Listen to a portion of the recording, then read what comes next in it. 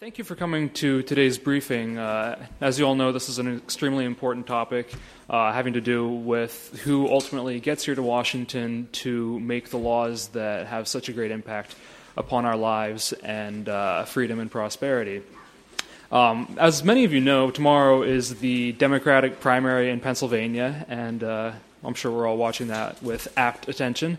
And it's also the day that the Supreme Court is going to hear Davis versus FEC, which is an important challenge to the McCain-Feingold Campaign Finance Reform Act. I'm not going to go any further into that since we have two of our distinguished scholars to speak in detail about that. But before we turn to them, I want to do two things really quickly.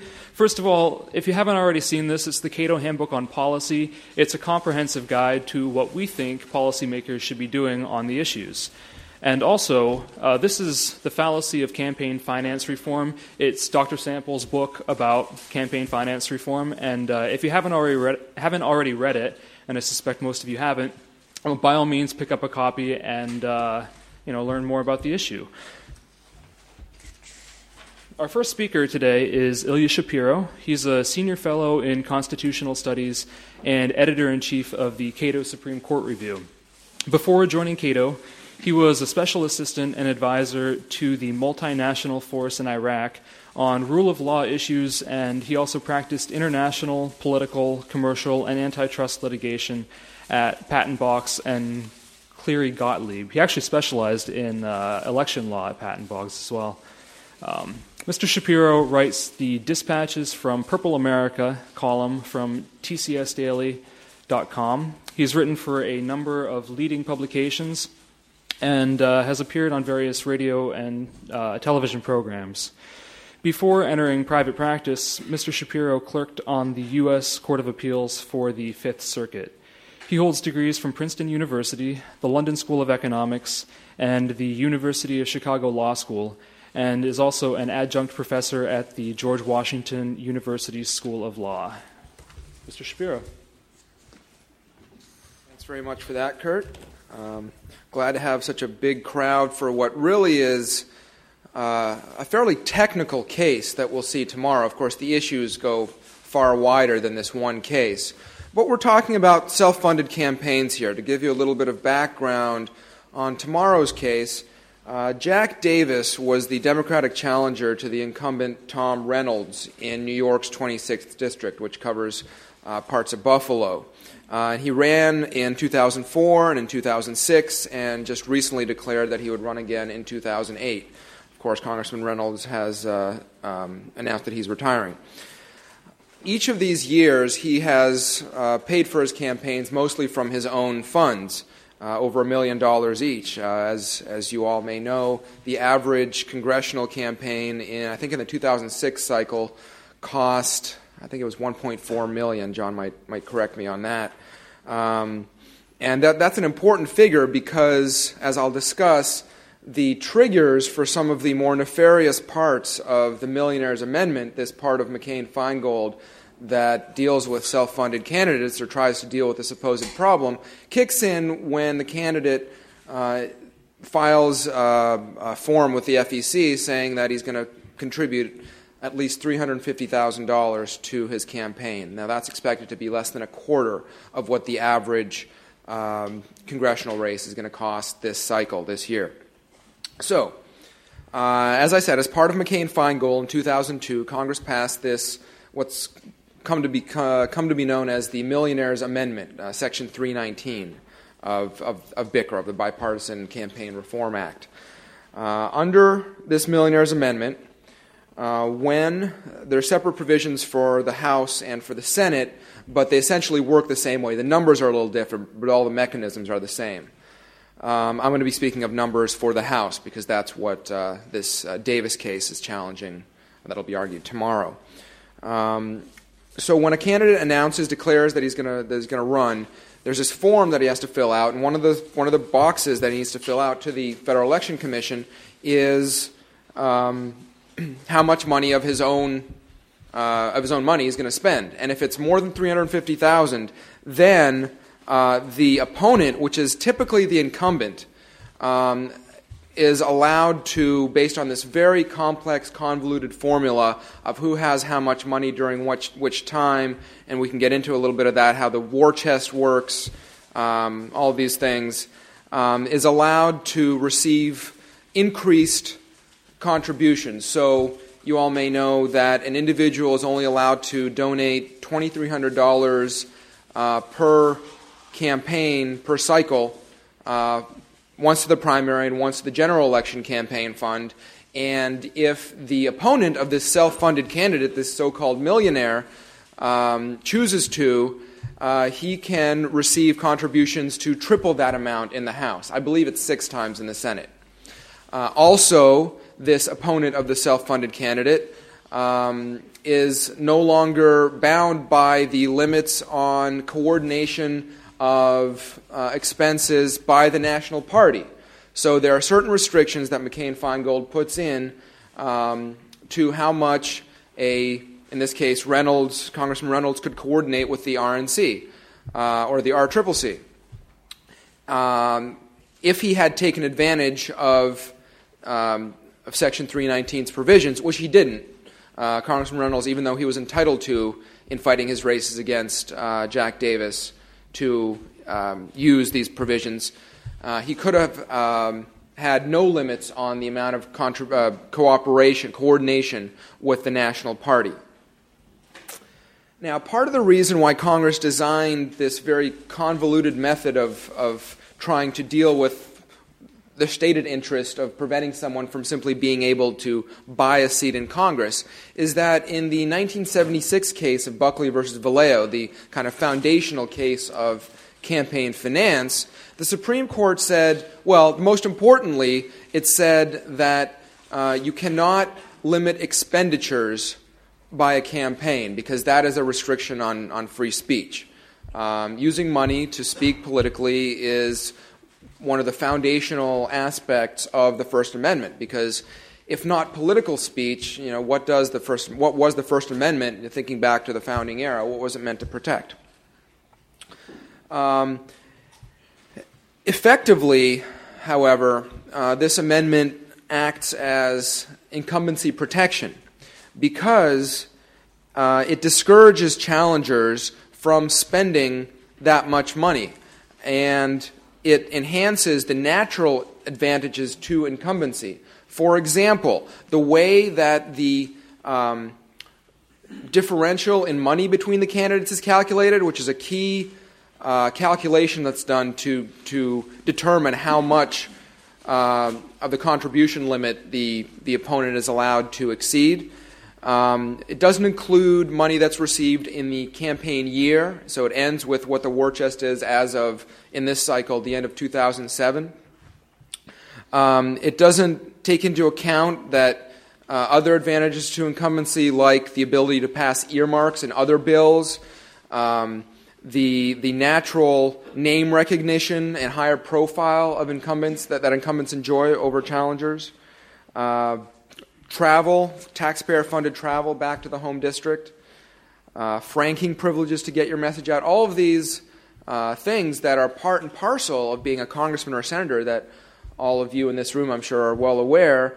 That's an advantage to incumbency, which the Millionaires Amendment isn't meant to deal with. The only thing, again, that it's concerned with is this supposed desire not to prevent people from buying their own seat in Congress.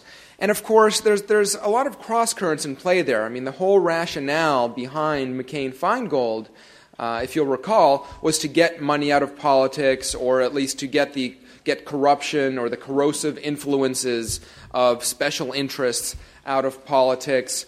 So on the one hand, you could say that if somebody funds their own campaign, well, that's the epitome of having a non-corrosive campaign. You're not going to be corrupted by your own money, and therefore a candidate that can fund their own campaign is cleaner, is purer for our political system than even an incumbent who is beholden to these special interests. So there's some tensions between the stated purpose of the campaign finance reform of McCain-Feingold altogether and this Millionaires Amendment. How am I doing on time? Okay. Another important part of, and an integral part of how this whole machinery of the Millionaires' Amendment works is that when a candidate declares that he's going to be spending at least $350,000 of his own money, or if unexpectedly he reaches that sum, and it's not clear if in the original FEC filing he says that he's not going to spend $350,000, and then because of the nature of the campaign or what have you, bad fundraising, he ends up spending that. It's not clear what kind of criminal or civil liability attaches at that point, because then the FEC could, in theory, bring an enforcement action saying that that original form was not filed in good faith or was negligent because, well, he should have known that he was going to spend more than $350,000. So that's a murky area. But anyway, when that $350,000 mark is reached, either by the form or in fact, every disclosure every expenditure over $10,000 has to be disclosed within 24 hours publicly to the FEC and to the opponent. Now you can imagine, when a candidate wants to purchase a big media buy, whether a radio ad or a TV ad, printing off a lot of leaflets, all these big ticket expenses that we know about in modern campaigns, within 24 hours there's a signal to the opponent that this expenditure is about to be made. Therefore, the opponent, again, typically the incumbent, knows that, oh, well, my challenger is about to spend a lot of money. Maybe it's TV, maybe it's radio, but I got to get out there and counteract that message and maybe blunt it somehow. So it's a kind of a strategic disadvantage on top of the monetary disadvantage that the self-funded candidate effectively creates for himself by deciding to speak beyond that mark.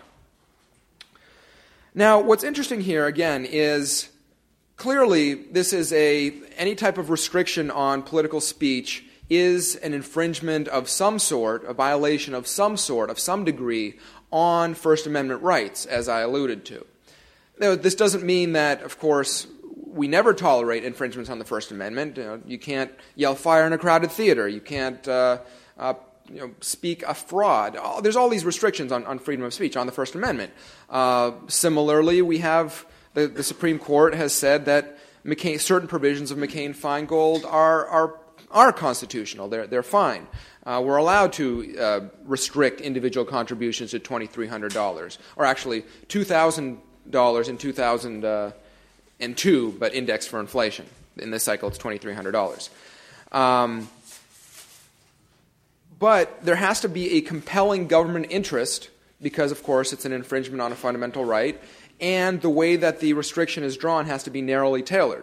So what's the compelling government interest here? Well, as I said, one is, for all campaign finance regulations, an anti-corruption interest. Well, restricting or penalizing a candidate from using his own funds counteracts or acts against the anti-corruption interest. This, in effect, more funding for the candidate from his own pocket isn't corrupting, but by incentivizing that candidate to raise money from outside groups, well, that again enhances the supposed, alleged corruption. That's the purpose for McCain-Feingold. While simultaneously relaxing the contribution limits and the coordination limits on the opponent, well, that's like saying, well, the opponent can ignore these corruptive influences, or we'll allow it to happen. So clearly, anti-corruption is not a valid, compelling government interest here, justifying the infringement on the First Amendment. Well, then there's the leveling the playing field interest, right? We want to make sure that everybody, regardless of financial ability, is able to compete and run for Congress. We're all for the merit and the free market of ideas and all the rest of this. Well, another important thing that Buckley said, that the Supreme Court said in this foundational case in 1976, was that leveling the financial field was explicitly not a valid government interest. So we can argue the policy of it, and we can go into that in Q&A, but as a matter of law, as a matter of constitutional law, leveling the playing field is not a valid government interest. Therefore, there is simply no valid, no legitimate constitutional interest that the government can posit to overcome this blatant infringement on the First Amendment. And Cato filed a brief, the Cato Institute filed a brief in this case in which we argued two things. In addition to what the petitioner, what Jack Davis's lawyers are going to be arguing tomorrow, we made the two following points. First of all, on top of all this that I've discussed, this regulation, the Millionaire's Amendment, forces an unconstitutional choice between competing rights. So you get to choose either to fund your own campaign and exercise your own political rights beyond $350,000, or which will, if you do that, it'll benefit your opponent, and you might not want to do that, or you can restrict your speech. And secondly, as I said, these disclosure provisions, these reporting burdens, chill that person's speech because he doesn't want to engage in, give strategic signals to his opponent. He doesn't want to have to fill in all this burdensome paperwork, hire accountants and lawyers to do this under threat of personal, criminal, and civil liability. So I think I'll leave it there and let John discuss the larger kind of political issues and empirical studies that have been done in this area. I welcome your questions on this particular case, on the Millionaire's Amendment, or on McCain-Feingold generally that you might be interested in. Thank you very much. Our next speaker is Dr. John Samples. He directs the Cato Center for Representative Government, which studies campaign finance regulation, delegation of legislative authority, term limits, and the political culture of limited government, and the civic virtues necessary for liberty.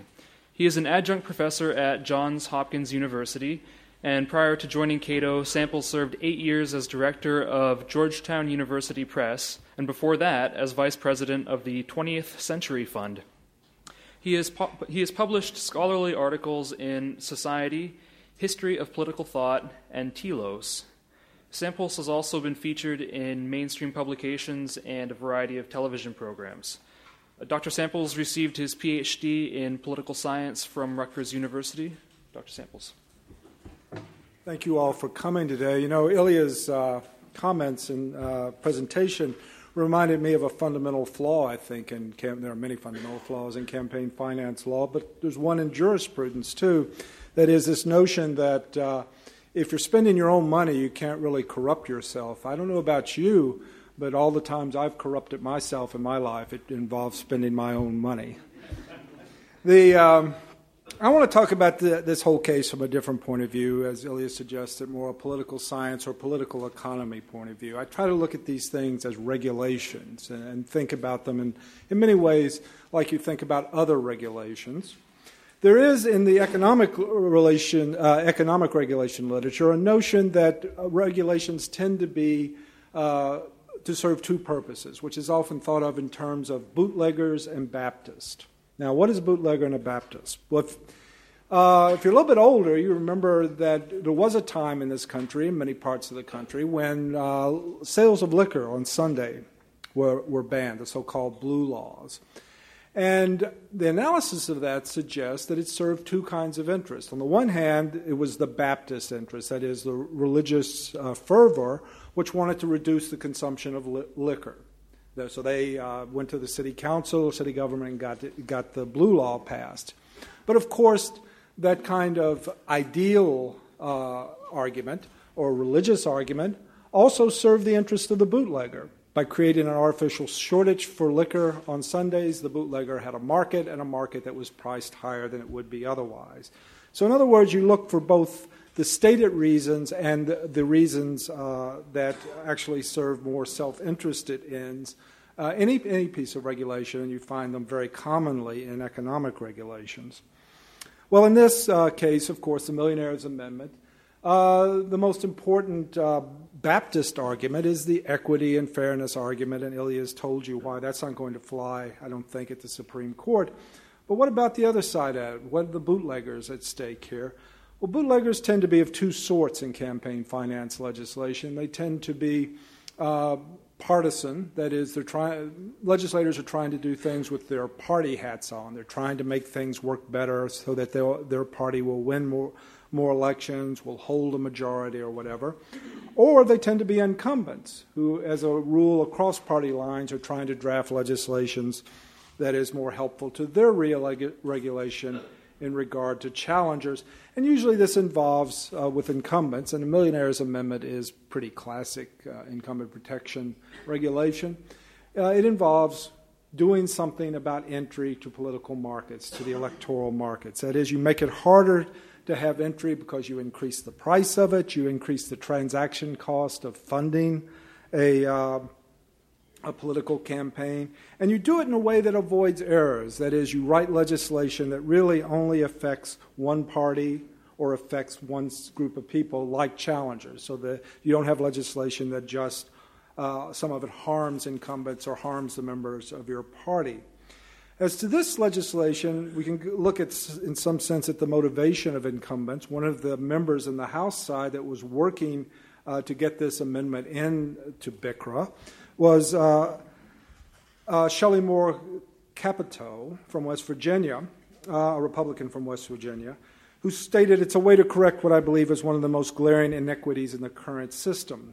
She had run in 2000 against a self-financer who had spent over $5.6 million in his campaign, and in 2002 she faced another one who raised $8 million.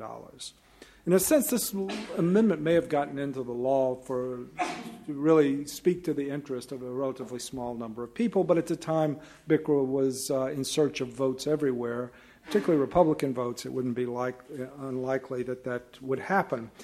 Now, as to regards the bootlegging element in the Millionaires' Amendment, let me go back and talk about one part of it that Ilya didn't mention, but I think is crucial for understanding what's going on here, which is the regulations on the use of self-loans. That is, up until BICRA, it was a very common way for a self-funder to undertake a political race was to loan themselves the money. And then if they won, and many times they didn't win, but if they did win, they could raise money in the usual way and pay back the loans. So in a sense, that was a reduction of a cost mechanism for self-funders. Now, the Millionaires' Amendment, along with what you heard it did have in it, also had changed the rules about those loans. The loans after BICRA could only go up to $250,000 in the sense of could be being repaid by future contributors. So you essentially had to pay for anything above $250,000, and in that sense, the effort was very clearly here, I think, to try to increase the cost and risk of running as a self-funder. And in fact, that worked in a certain sense. That is to say, in the years after BICRA, the number of candidates who loaned money to themselves and the volume of the loans went down significantly. So you see the effect. You sort of increase the price and you get fewer people loaning money to themselves. The problem was, from the incumbent's point of view, or from the point of view of the legislation, that didn't work in any broader sense because it looks like the self-funders in those thereafter, after BICRA, simply replaced the loan money with their own funding anyway. So you don't get a reduction in overall self-funding, although that's a little complicated by some of the evidence, which was a huge primary fight in Illinois that involved one candidate self-funding for $30 million. But I think this was a revelation, in a sense, about the nature of this legislation. If you stop the self-funding cutoff at $250,000, what exactly was the public purpose at issue there? Was it the case that you would be subject to corrupting influences if you raised money within the contribution limits to pay back the money over $250,000, but you wouldn't be subject to that under $250,000? It's really problematic to think about what exactly were the purposes of this kind of legislation about the uses of loans. But again, notice this is the essence, in my view, of campaign finance legislation. Small technical parts of it are used in ways to change, or at least at the margins, move toward a change in outcomes in actual legislation. Now, the central part of this involves disclosure of the Millionaires Amendment, involves disclosure by the millionaires or the self-funders, and on the other side, what we would call higher contribution limits for the person running against a self-funder. Now, one important point is here, I think, is easy to miss. This legislation admits what people like me have always said about contribution limits, which is that they are designed to increase the cost of raising money and therefore to reduce and increase the price of entry and therefore reduce the likelihood that someone will enter the political market at the margins. This legislation says that it is easier to raise money when you blow the caps off progressively. So in that sense, that's an important lesson about contribution limits when we keep in mind that there were from 1974 to 2003 progressively smaller contribution limits in federal law, which were not updated for inflation and became smaller and smaller. That suggests the nature of what contribution limits were really doing as opposed to public purposes like preventing corruption. However, this raises a tough question for people like me that you might want to say to me, why don't a deregulator or liberalizer like you, Samples, why don't you favor this? After all, there's a loosening of the rules on campaign contributions for whoever's running against a self-funder. It's true the self-funder has to go through some more disclosure, but that's not a big deal, and you get a lot of loosening eventually on the side of the contribution limits. So really, isn't this a Cato kind of regulation? That's actually why our brief is in support of neither side. That's how it's styled, because that's the contradiction here. Well, there's also a problem with the argument, fortunately, because, and I think the problem is, I think if this applied generally, I will argue in a minute, if it applied generally, it would be pretty attractive. And in fact, I think the reasoning behind the Millionaires Amendment actually does support considerable deregulation. But let me explain why. One of the questions here is, all right, let's make that argument clear. Why should it apply only to the case of challengers with money, which is basically who it applies to? What if this principle underneath and reasoning underneath the Millionaires Amendment applied when any opponent faces a candidate lacking resources? Big difference in the two candidates. Now, in most races, most of the time, incumbents with significant resources that Ilya mentioned, not just name recognition, but the people you work for, you are one of the resources. The staff work you do for them, the staff work you or others do in the state, and so on. Significant resources that come to the opening day of the campaign. In many cases, the vision of self-funder versus a poor, weak other candidate is true, except it's incumbents versus challengers, right? So if that reasoning follows through here, this would suggest that in the paradigmatic case of self-funder versus incumbent, you wouldn't require any liberalization of contribution limits because both of them are roughly equal. They both have significant resources. In cases of challengers, however, who do not self-fund, liberalization would be in order because they are facing someone with a lot of implicit resources that they bring to the race, that is, an incumbent member of Congress. So, in fact, it seems to me that the reasoning of the Millionaires Amendment is actually an argument for liberalizing contribution limits for most challengers, most of the time. Now, final set of issues, what I talk about in terms of the benefit of the doubt, which is some of the empirical measures. There are some doubts about the effects of the Millionaires Amendment. That is, what did it practically do?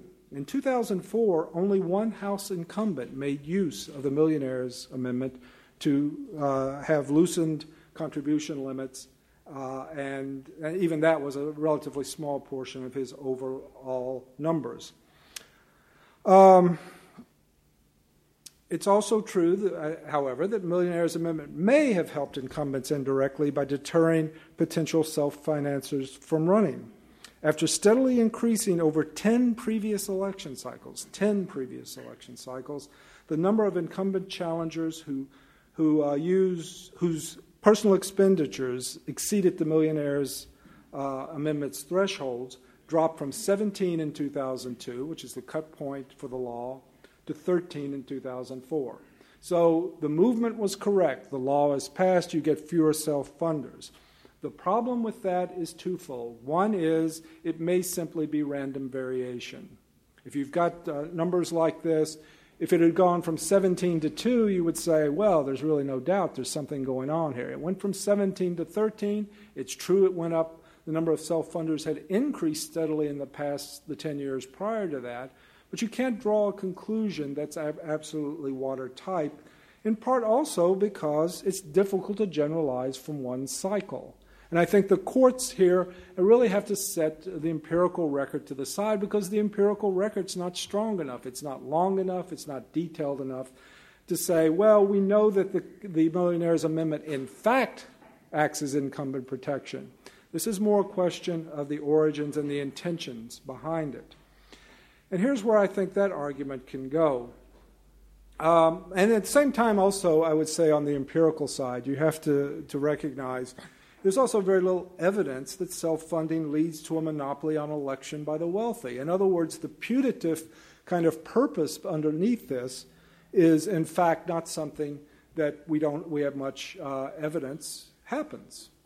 In fact, self-funders don't do very well, generally speaking. They certainly generally do not buy elections. And in fact, they make it harder for themselves. The most famous case of a primary and that happening was, of course, John Corzine in New Jersey. And running in a Democratic state, he won by something like 2 or 3% when he spent $30 million in the primary and $30 million in the general election. He did worse than a Democrat would have been expected to do. Now, here's how I think we should, to finish up, we should look at this. The Roberts Court says the benefit of the doubt, it recently said, the benefit of the doubt in these issues should go to speech and to the speaker rather than to the censor. I think I would interpret that to mean in these kinds of cases there should be a general presumption of self-serving regulation by incumbents. It should be a presumption that is rebuttable. That is, you could talk about the legislation in ways that was persuasive, and you could overcome that presumption. But these sort of regulations on entry, regulations that, by the way, fall almost exclusively on challengers, that is not something that overrides a presumption that this is incumbent protection. To that, I would add a number of pieces of evidence that I've mentioned here. Capito's remarks and her situation, her instrumental role in passing the legislation and managing it, her situation 2 years prior to it, the treatment of the loans provision to make it harder to, presumably, or it was thought to make it harder to raise money to run, the fact that the law applies almost always to challengers, and the restricted compass of the principle of fairness and equality that is evoked in this to justify the Millionaires' Amendment in this particular case. It's not as if they're going around looking for situations where two candidates have different resources and applying laws to bring it about. I think Ilya's right. They won't be able to bring that off because if the past law makes any difference at all, it's simply not a justified reason for regulating campaign finance. But more generally, I think the court should move to a position, if it really believes in giving the benefit of the doubt to the speaker and not the censor, of a presumption that legislation of this sort is in fact incumbent protection. Thank you very much.